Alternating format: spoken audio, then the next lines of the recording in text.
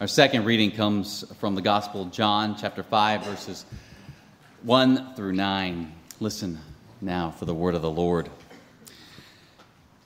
After this, there was a festival of the Jews, and Jesus went up from Jerusalem.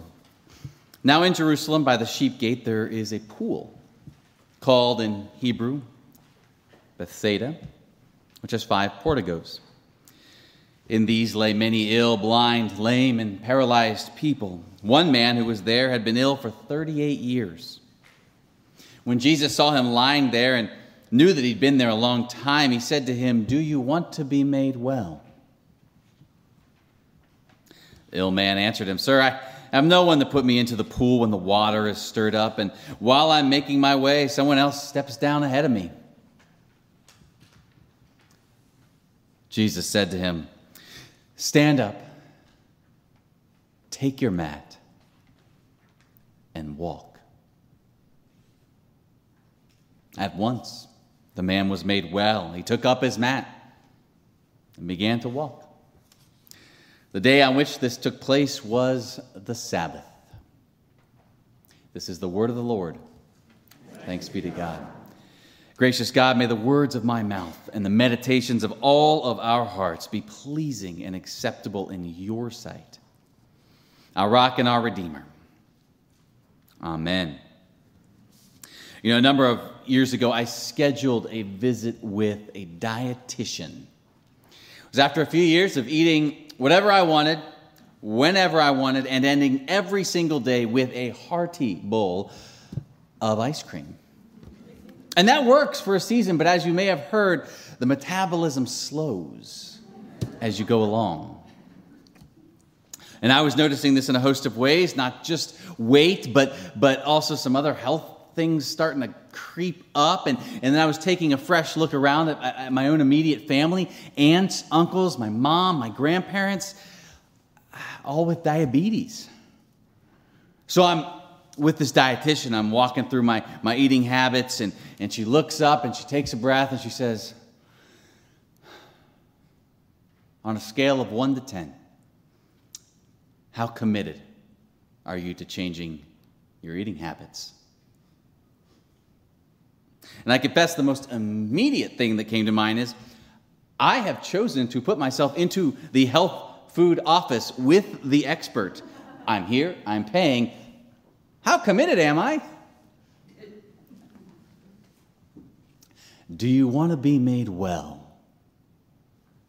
What a strange question Jesus asked this man who's been ill for 38 years and has placed himself in the space where healing happens. A little background. These pools at Bethsaida, where Jesus has come, where this man is sitting beside, it was said that an angel would come from time to time and stir the waters, and those waters would bubble with healing powers. And the first one into the waters when they were bubbling, that person would be healed. Inevitably, the blind, the lame, the ill, the paralyzed, they were at these waters day in and day out, including this man ill for 38 years.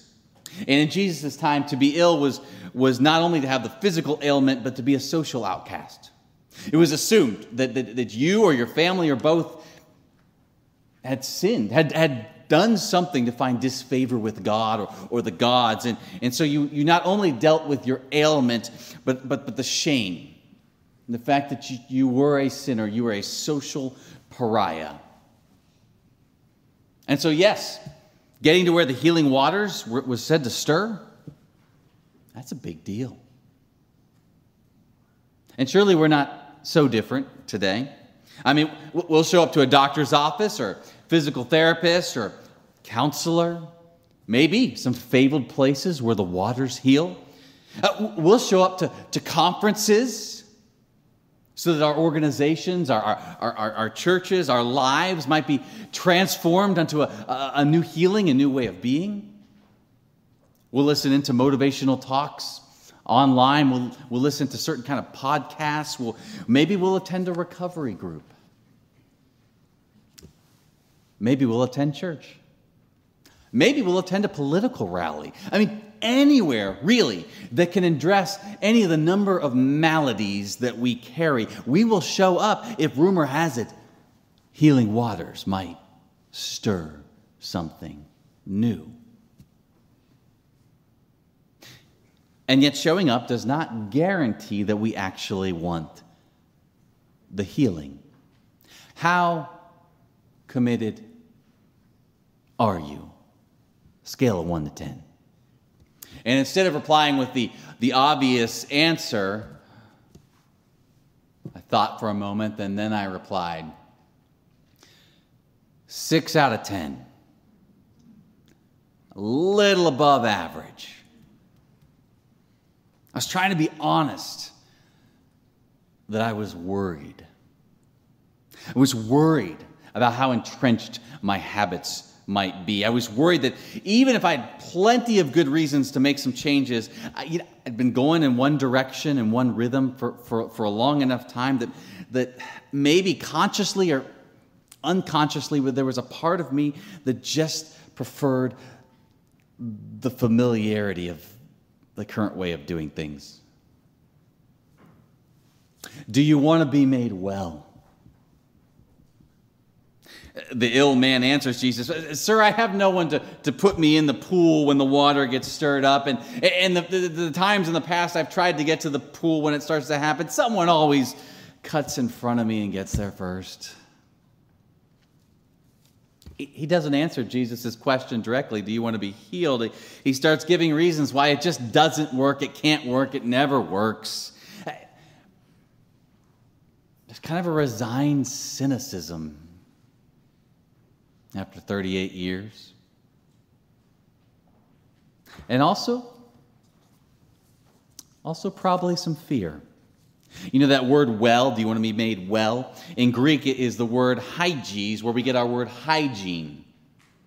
It refers to physical health, but it's broader than that. It implies a sense of being whole and right with the world in all facets of life. Do you want to be healed in a way that not only your physical ailment is healed, but then your social dynamics change? Do you want to be healed in such a way that the way you interact with the world, the way people see you and the way people know you, the expectations of what you can and would be able to do with an able body, all of it changes? Do you want to be healed unto a newness in all facets of life after being used to one way for 38 years? Do you want to be healed? And maybe the thing is this.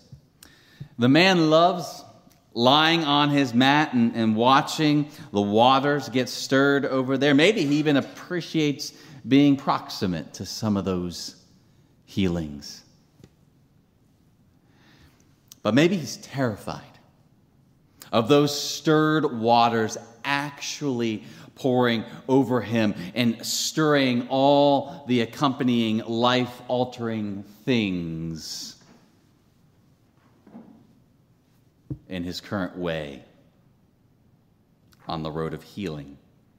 I mean, is it possible, I wonder, if we ever do hope for healing? Yes,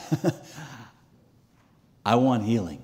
We want healing. The church wants healing. Our nation wants healing. The world wants healing. But when it comes right down to it, we've been laying on certain mats for so long that it's just more familiar to stick with the ailment we do know than the healing we don't know.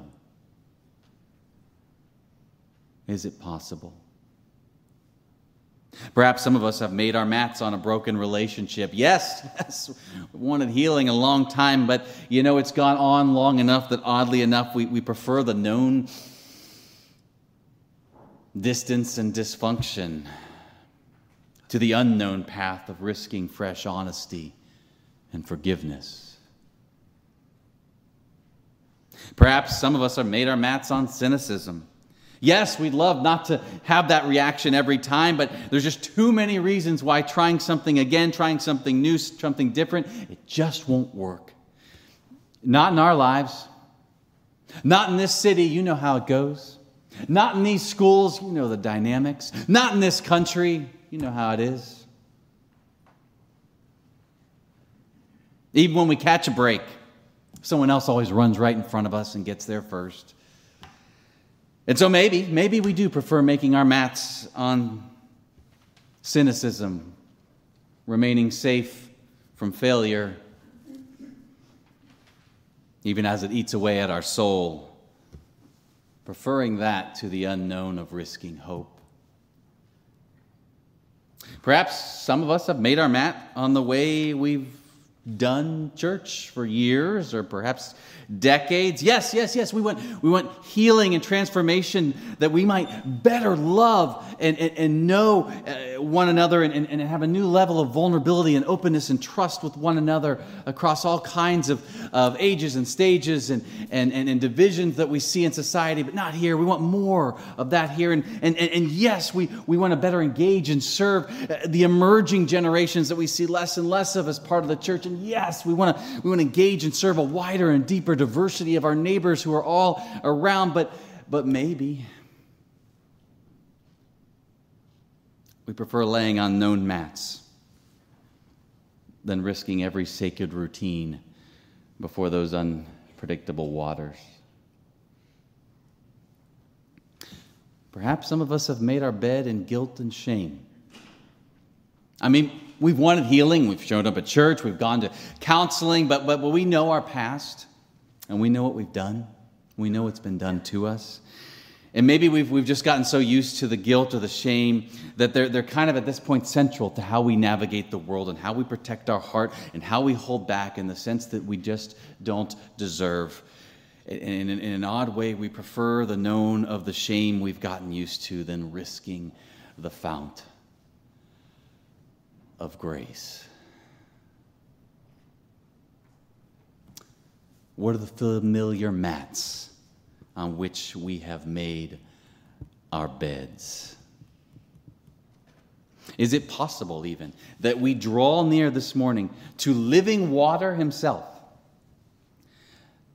but we're not so sure we'd actually want our lives bathed in something that could change so much?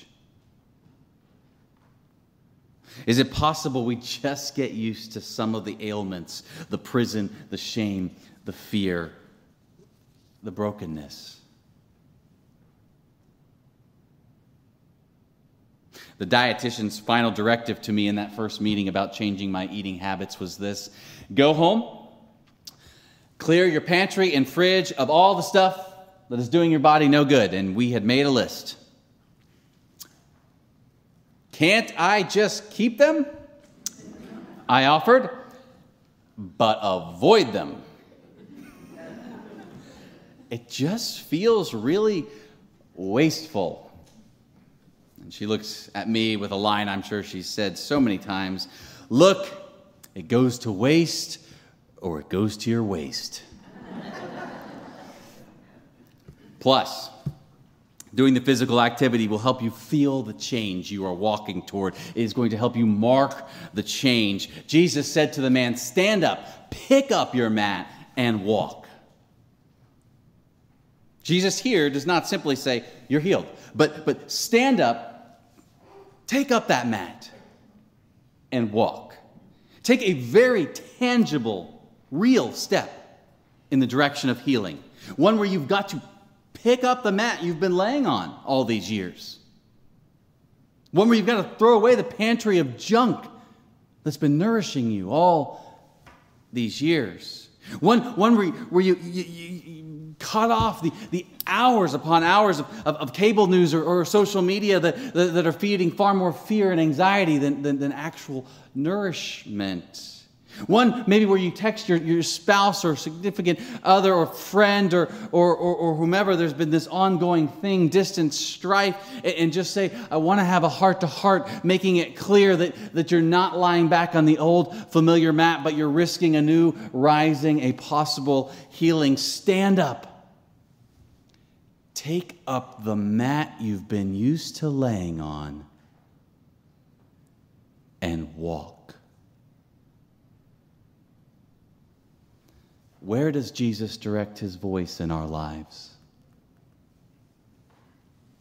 Where does Jesus call forth new movement away from a familiar illness and towards an unfamiliar, even scary healing? Where's Jesus' voice bringing forth a rising upon overly familiar mats? You know, it was early November when I first met with that dietitian, which meant that Thanksgiving and Christmas gatherings were just around the corner, what with all of their sugars and hidden calories and fats of every kind. Talk about terrible timing to pick up your mat and walk unto healing. The last line of our passage today, the day on which this took place, was the Sabbath. Sabbath is a day of rest, not for work, like a healing. The religious leaders, as we read further in the story, they're incensed by Jesus. It's the wrong time for a healing. It's the Sabbath. Now, we're not going to pack the remainder of where this story goes for now, but to suffice it to say, the passage makes clear there is a sense in which it is always a bad time for God's healing.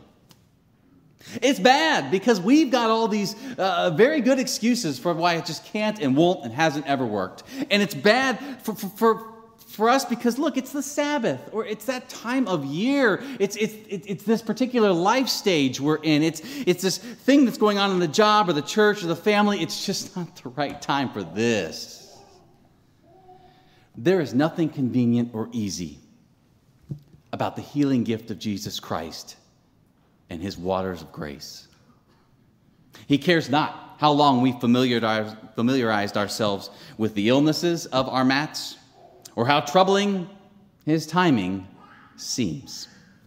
His aim is not our comfort, but our healing, our wholeness in all facets of life. And thanks be to God. Thanks be to God that Jesus doesn't care whether we want it, whether we're ready for it, whether we deserve it, whether we think the timing's good.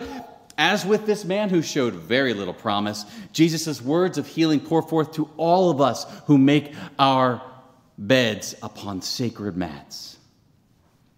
And in one utterance comes the demand and the gift of grace. Stand up. Take up your mat and walk. And at once the man was made well. He took up his mat and he began to walk. What mat do you find yourself picking up this morning? And can we trust that on this unknown road of healing, the God who is raising us will also be faithful to carry us? Amen.